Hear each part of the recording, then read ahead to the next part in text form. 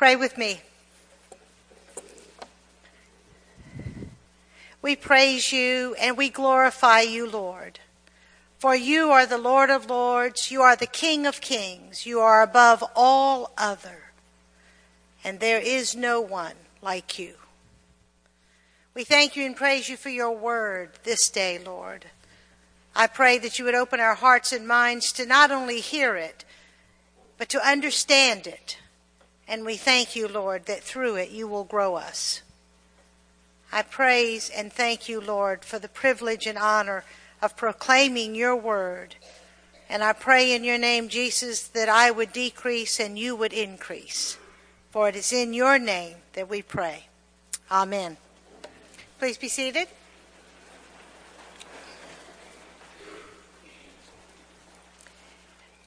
You might notice that the title of this sermon, A Disciple of Jesus Christ, is incarnational. Say what? And you know, sometimes when people see big words like that, all of a sudden the switch just goes off. I want you to hold on to the switch before you turn it off, because we're going to unpack each section of the title. I want to tell you, though, a couple of stories. I remember that when I was going through chemo and I started losing my hair, people came up to me and they said, you know, you and Robert are really starting to look alike. I mean, I think they meant that as a compliment. Robert said, say thank you. But I was having a hard time with that. And, of course, they meant that my hair was falling out, and he doesn't have much at all. And so I hope that you have not had that same example. But then there's another example about a couple, Art and May, and they were just a precious couple in Alabama at one of my husband's churches. And Art and May were married 65 years, and so we had a big celebration for them at church. And so they stood up to speak. And someone had said to May, you know, y'all just look like twins. I mean, y'all been together so long, you just look just alike, like you could be twins. So when she stands up to speak, this is what she says. We've been married 65 years, and I'm going to give him one more year because he doesn't completely look like me. And if he doesn't look like me in one more year, I'm going to start over, get me another man. Anyway, she was hysterical, and they both were. They looked alike. They did the same things alike. They would help their plates alike. When they sat down in church, every motion that they did was alike, because they had been together for a long time. But also, as married couples, they were one. Well, a disciple, as we look at our title of our sermon, a disciple in the biblical sense may not necessarily look like the human figure Jesus, but they did look like their master. They started acting like their master. They started talking like their master. Their behavior became very much like their master. Eventually, people started to see the very reflection of Jesus in their face. And soon, people started to say, you've been with Jesus, haven't you? And we read that in the book of Acts. As a disciple of Jesus Christ, we have been given a supernatural likeness, unlike having a human mentor. But because our master was fully God and fully man, we have an incarnational identity. Now, I'm going to say that word probably about 25 times. Incarnational. So I just want you to just hold on to that word, because we're going to slowly look a little bit more at what that means. So why? Why would we who have a master, Jesus Christ, why would we have this special supernatural likeness called an incarnational identity?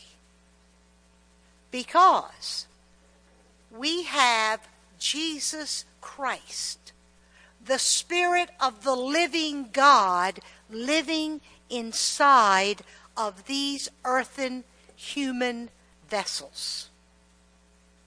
Therefore, our identity is incarnational. Now, let's unpack a little bit about what that means. First of all, you probably know what a disciple is. I've shared a little bit, but let me do a little bit of definitions for you. A disciple, by definition, is one who learns, accepts, and adheres to the teaching of another. Biblically, a disciple of Jesus Christ can be summed up perfectly in the three Gospels, Matthew, Mark, and Luke, Matthew 16, Mark 8, Luke 14, by this scripture. Then Jesus said to his disciples, or as he says in Mark, and Jesus said to the multitude and his disciples who were with him, if anyone desires to be my disciple, to come after me, let him deny himself, take up his cross, and follow me. For whoever desires to save his life will lose it. But whoever loses his life for my sake will find it. For what profit is it to a man if he gains the whole world and loses his soul? Or what will a man give in exchange for his soul? So we see that a disciple of Jesus Christ was one who not only followed Jesus, but he denied himself. He let go of who he was or she was, his desires, their thoughts, their presence, hold on to that, and followed Jesus and took up the cross that was to be their life. Now let's look at the big word, incarnation. Do not get that confused with reincarnation. We're not talking about that. We're talking about incarnation. And this is what it means literally. A person who embodies in the flesh a deity, a spirit, or an abstract quality. Now, we see this in the person of Jesus. In John 1:1, for instance, we know that. We read that all the time. In the beginning was the Word, and the Word was with God, and the Word was God. He was God. Then we go down to John 1:14. It says, and the Word, He, became flesh and dwelt among us, and we saw His glory, glory as the only begotten from the Father, full of grace and truth. Let me read one other scripture found in John 14, verses 9 through 11. Jesus said to them, have I been with you so long, and you have not come to know me, Philip? He who has seen me has seen the Father. How do you say then, show us the Father? Do you not believe that I am in the Father, and the Father is in me? The words that I say to you, I do not speak on my own initiative, but the Father, here we go, abiding in me, does His works. Believe me that I am in the Father, and the Father is in me. Otherwise, believe on account of the works themselves. So we see that incarnation of a deity embodied in flesh. which is the fully human Jesus. We see an example of that as Jesus. Now, if we look at the adjective of the word incarnation, y'all didn't know y'all were coming to English class, did you? It could be Greek. Believe me, I had to hold off on that. The adjective is incarnational, and that would be the embodying in the flesh a deity, a spirit, or an abstract quality. And you see, we see that in Jesus. We see that incarnational identity in Jesus through the Father. Now, this is the powerful part. When we receive Jesus Christ as our Lord and Savior, guess what? We become incarnational in our identity. Because why?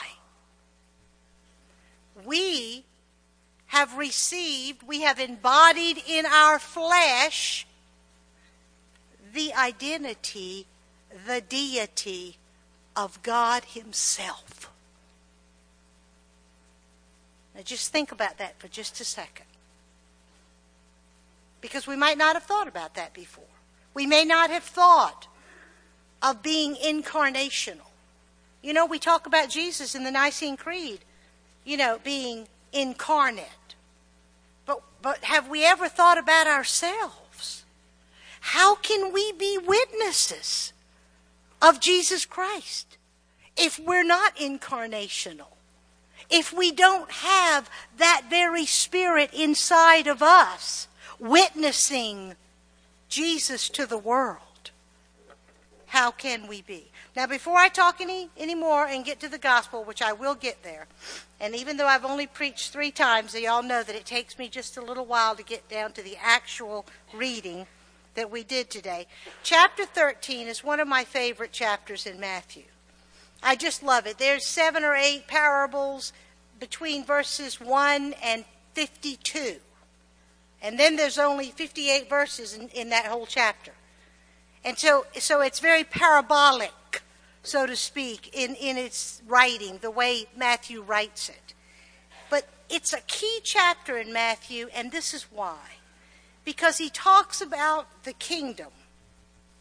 He talks about the kingdom of God that the incarnational disciple of Jesus Christ lives in. And if we have the Spirit of the living God living inside of us, by accepting Him through baptism in the name of the Father and of the Son and of the Holy Spirit, then we are a part of the kingdom of God. And our King is Jesus. And so we live in the kingdom, in the midst of the world. But we're not of this world. Just as Jesus spoke in John 17. He said, Father, as I am not of this world, but in the world, they, my disciples, they are not of the world, but they're in the world. And so give them what they need. And what we need is the Spirit of the living God, so that we too become incarnational disciples of Jesus Christ. That becomes our identity. That's who we are. We are, in our flesh, embodied by a deity. Now that is powerful. That is a powerful message from Scripture. That within each of you who has accepted Jesus as your Lord and Savior and been baptized in the name of the Trinity, you are incarnational in your identity. One final note on Matthew 13. In verses 44 and 45, just to let you know, If you decide to be an incarnational disciple of Jesus Christ, it'll cost you everything. This is not a partial deal. Aren't we glad that Jesus did not die partially? Aren't we glad that Jesus did not forgive our sins partially? Because why? The scripture says that if we break one aspect, one point of the law, we are guilty of it all and condemned to death. So aren't we glad that Jesus died totally? And he gave up everything, and it cost him everything. It will cost us everything. Now, in our gospel reading today, Jesus tells his disciples one of two parables that he interprets. The other parable is the parable of the sower, which is my favorite parable. And I'm so sorry I didn't get to preach on that, because I really love that. But the Lord had other plans. He was going to anoint and bless my sister here. I knew she was doing that, though. But the parable of the sower is so powerful because it talks about the heart, which is the soil, that must be converted. Because the soil is bad. So the soil has to be converted to good soil so that it can receive the good seed. Well, the soil is our heart. Our hearts must be converted. We must receive the power of the Holy Spirit, the seed coming into our lives, into our heart, changing our hearts, so that we can have the incarnational identity. Because that seed cannot come into my heart. My heart is fallen without Jesus Christ. I didn't say it. He said it. It's true. So in that parable, when he talks about the good seed coming into the good heart, there are some who are producing 100-fold, some 60, some 30. It's all good. It's just that we're at different levels, aren't we? Some of us are growing a little bit faster than others. Some aren't quite there yet, but we're getting there. But it's all good. But in this parable of the wheat and the tares, this is what he's talking about. He's talking about two kinds of churches. He's talking about the incarnational church, which is the wheat. And he's talking about the non-incarnational church, which are the tares. He's talking about the true church of Jesus Christ.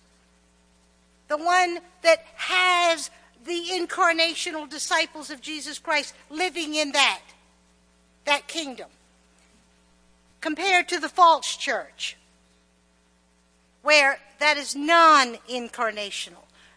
That is not the essence. Jesus is not the only way, the truth, and the life. Jesus is not the Son of God. That's the false church. You can only come to the Father by Jesus. There is no other way. It doesn't matter what your religion is. You can be Muslim, you can be Hindu, you can be Buddhist. We don't think our God is big enough to reveal Jesus to all religions. That's the false church. The incarnational church has the Spirit of the living God living in its residence. The wheat church, the incarnational church, these are the church of followers, not admirers. Soren Kierkegaard writes that there are so many folks that admire Jesus.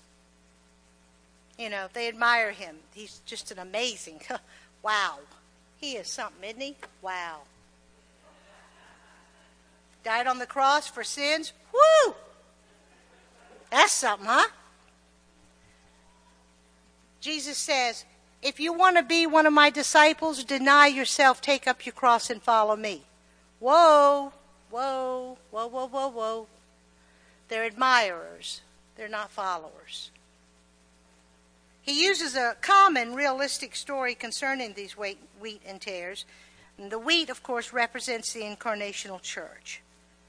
Like the parable of the sower, the Incarnational Church has the good soil, that the good seed has been planted into it. We see that some produce, of course, some 100, some 60, some 30-fold.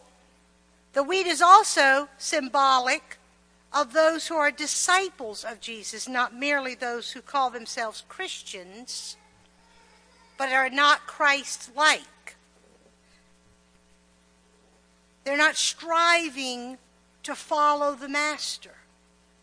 If the Master goes off in a different direction, where the Lord is telling us, I don't like the direction you're taking in your life, and we go off in another direction where the world is taking us, then what's happened is we've left following the Master. Now that does not mean that the Master has left us, because he will go after the one sheep, remember? He will go after the one sheep and leave the 99 behind to go find the one sheep that belongs to him. The Lord really put that on my heart to say that he will go after the one sheep.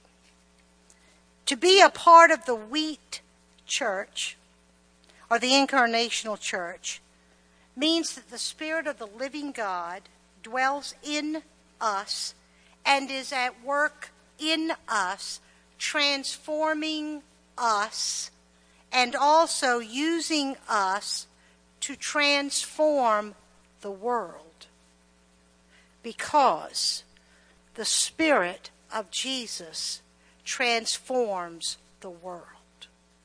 And if that Spirit is living in me, then he's going to use that to transform people that come into my path.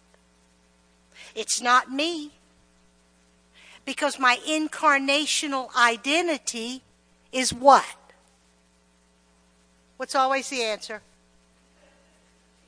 Jesus. Thank you. Give that person over there a gold star. That was you, Lena? Okay. Lena gets a gold star. It's always Jesus. It might look like a squirrel, but it's always Jesus. That's the joke.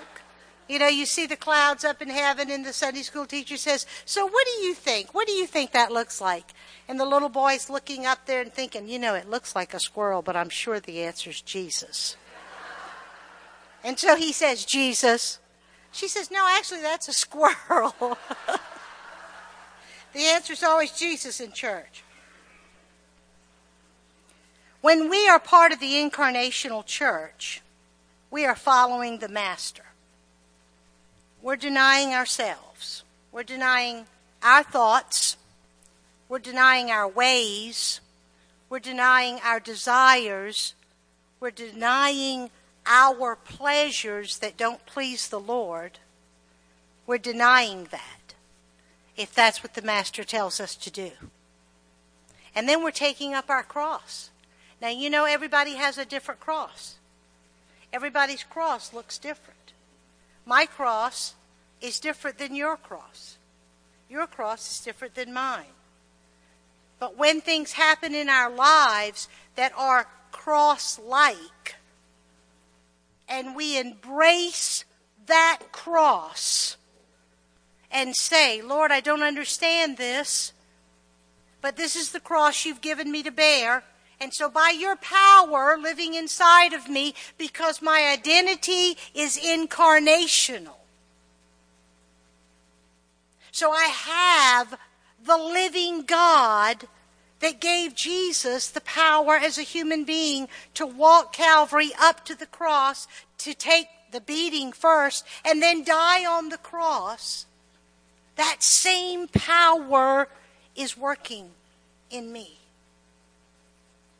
And so, Lord, I need that now. I need you to quicken that in me, because I'm going through a tough time right now.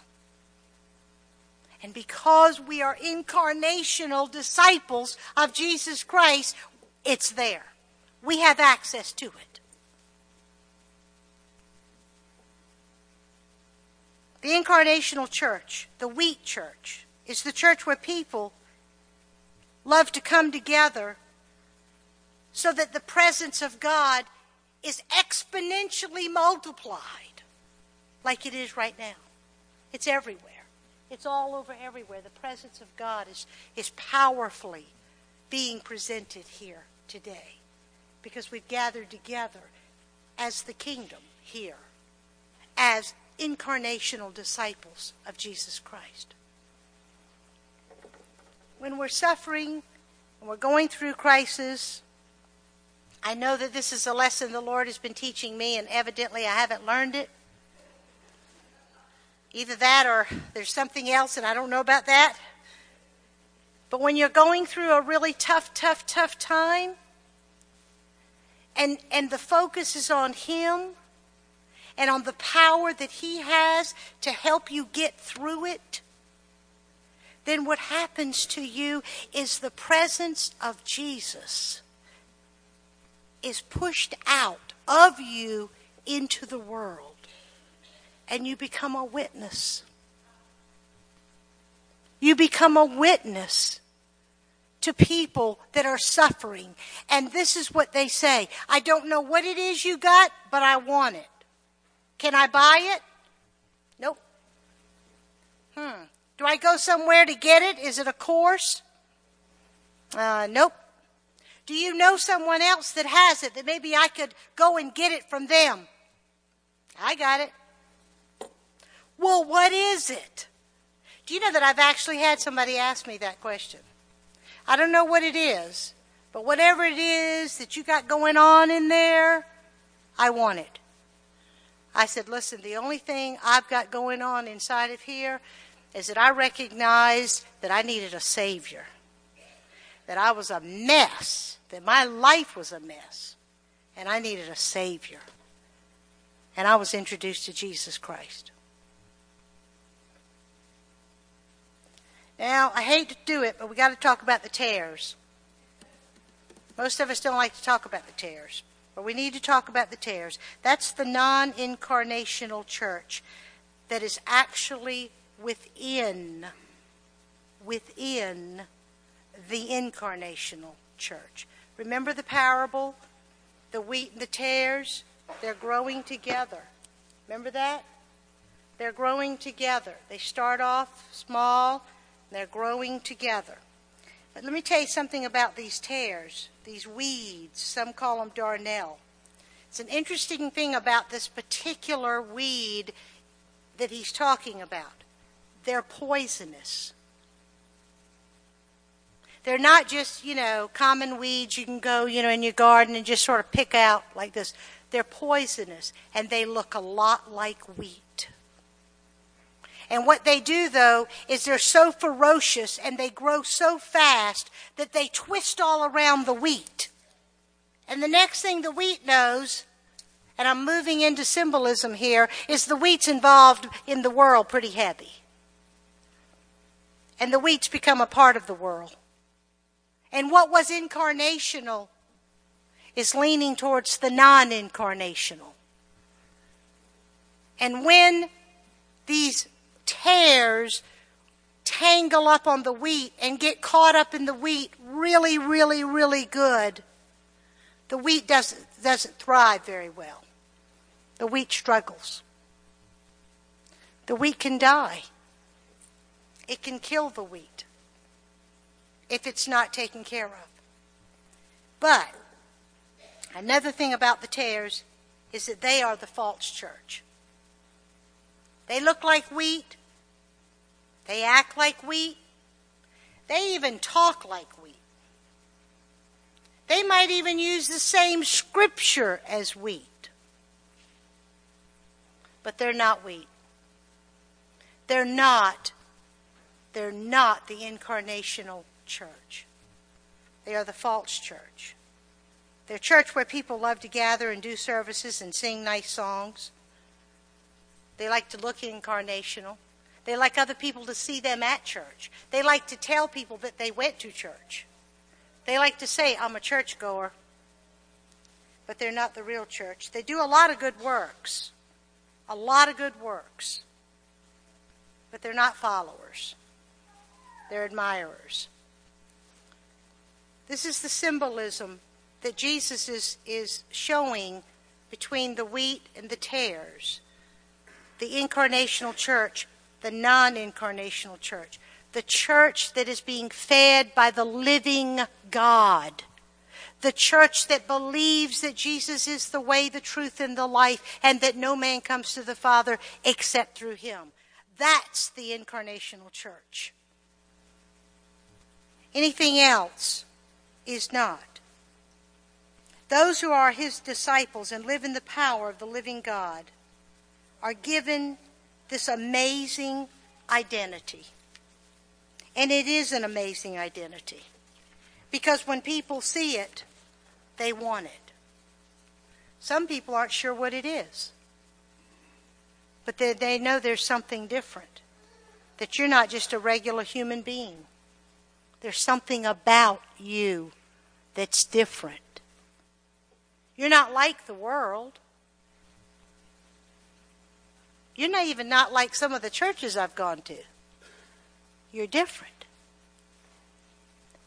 It's because you're acting like Jesus. Because he is your identity. He is who rules and reigns in your life. Now at the end of this parable, the owner of the farm, or Jesus calls him the landowner, who has slaves, the hearers know that this person is rather well off. You know, he's not poor, but he's a rather wealthy landowner. And he says to them when the slaves come to him and say, Master, we've got a serious problem here. We've got poisonous weeds growing in the wheat. Did you not plant good seeds in the good soil? He said, yes, I did. He said, an enemy has done that. An enemy has come and planted the seed of the tare, the non-incarnational church, in the incarnational church. The enemy has done that. And they say, oh, okay, well, we'll go pull them up. He says, no, don't do that. Well, this is when we start to see that he is, in this parable, that the landowner is analogous with God. Because this is what he says. No, don't do that. They look too much alike right now. And you might pull up a wheat. Now, you know, that's an interesting little phrase there. Because, you know, some of us are not exactly where we want to be. Some of us are not exactly where we ought to be. Some of us are about 67.3-fold in our spiritual lives. And we don't want to be pulled up, do we?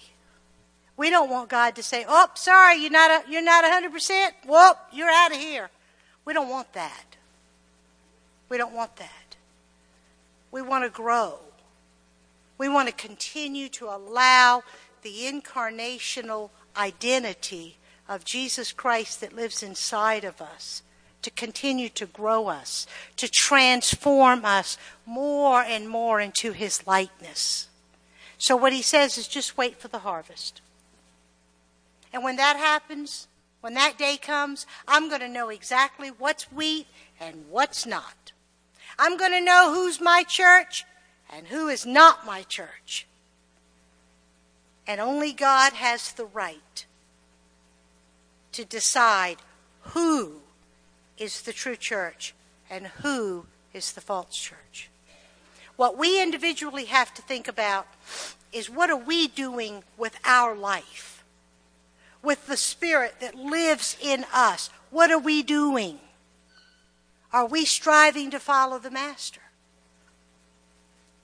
Now this is when it gets into that little section there where we have to beware of judgment. It's very easy sometimes to judge another person. and to say, well, they just aren't where they ought to be. I mean, listen, I am such an amazing Christian. You have no idea all the things that I do. Not to mention how many gifts I have. I mean, there's so many I've lost count. And I mean, we really can go off like that. Doesn't sound very incarnational to me. But we've all done it. We've all judged the person sitting to our right or to our left. Well, I had an affair, yeah. But she had 4. Huh. We think God thought about that. Well, God thought the same thing about the 1 that he thought about the 4. I can tell you that right now. He wasn't pleased. He's not pleased when we, who have the Spirit of the living God living inside of us, when we have that power, when we start hanging out with tares. He doesn't like that because he knows how ferocious they are. He knows what the world can do.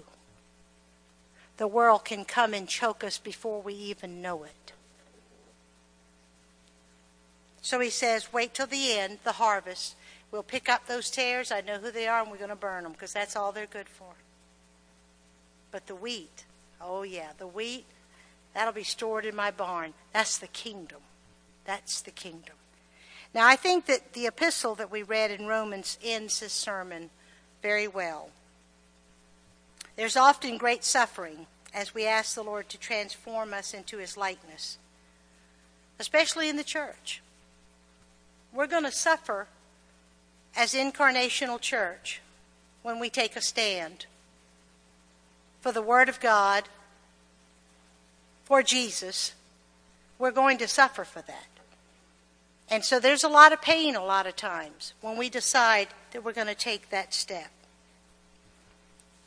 But Paul tells us in Romans, he says, consider the suffering that we're having right now, either in our physical body, in our emotional bodies, the part of us, in our church, in our families, in our businesses.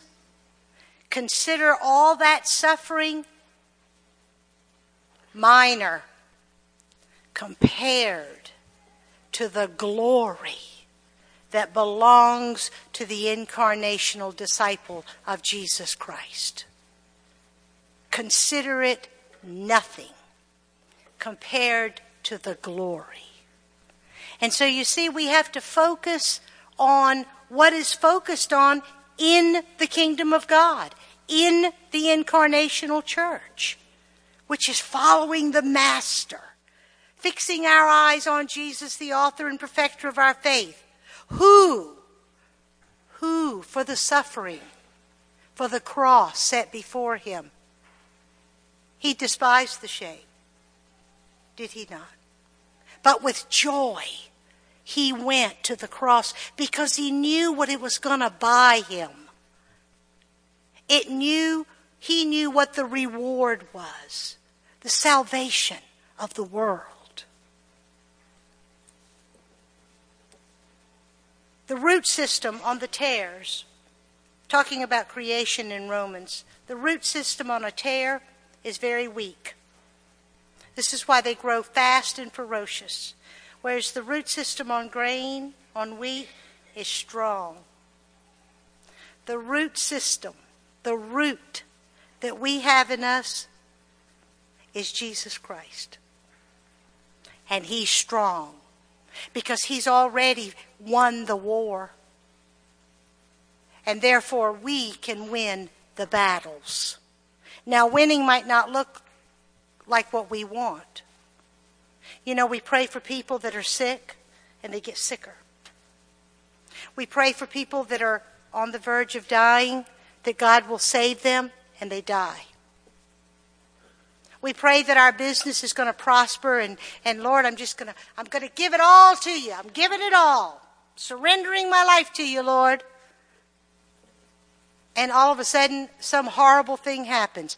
An enemy comes and plants a darnel, a tear, right in the middle of the business. You see, sometimes winning is not the same thing to us as it is to God. What he's interested in as to why we are incarnational disciples of Jesus Christ is our transformation. He wants us to be like Jesus. He wants us to talk like Jesus, act like Jesus, so that the world can see Jesus through the embodying of our flesh. So here's the question for us today.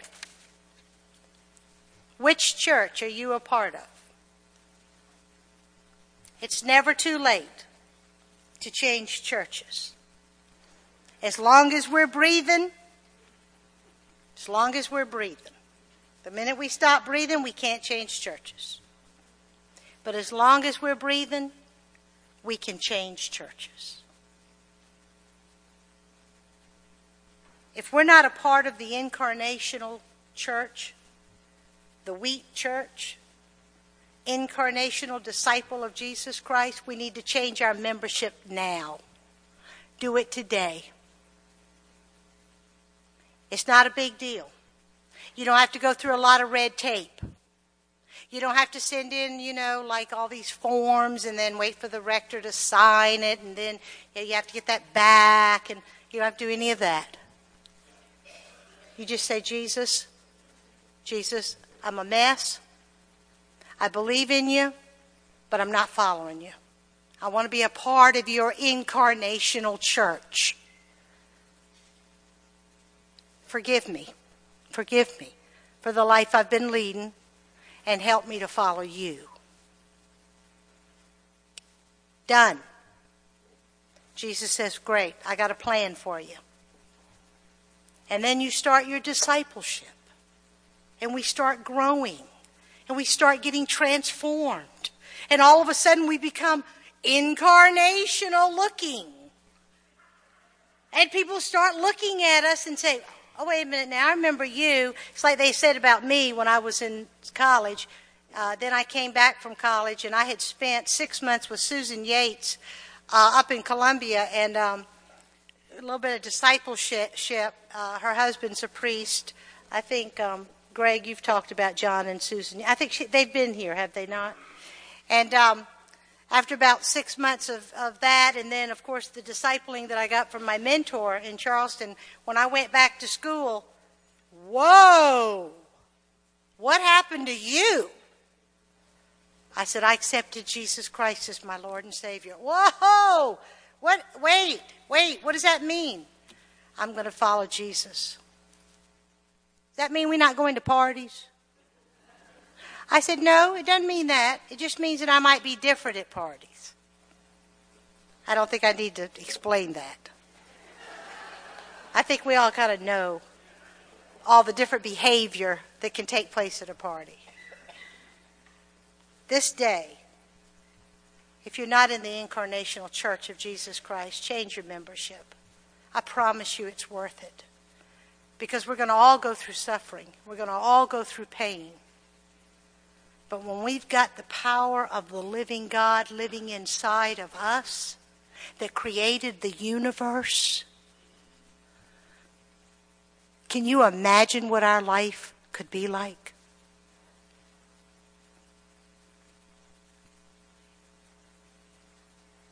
If we're just an admirer of Jesus, let's become a follower. Let's allow the Spirit of the living God who lives in us to make us incarnational disciples of Jesus Christ. Let us pray. Lord, I thank you and praise you for the incarnational identity that you've given to each one that you live in. And I just thank you and praise you for that, Lord. Lord, I thank you also that your word that goes out does not return to you void. Lord, give us the strength. Let us know, Lord, that you are with us. And Lord, that your desire for us to grow is the desire of your heart. And Lord, just because we might not be where someone else is in their spiritual life, that doesn't mean we're going to be plucked up. Because once the Spirit of the living God lives inside of us, we become yours. And you went to the cross for us. And you're going to look for us when we wander off. And I thank you for that. And we praise you and we give you all the glory, Jesus. For you are the Lord of Lords and the King of Kings. Amen.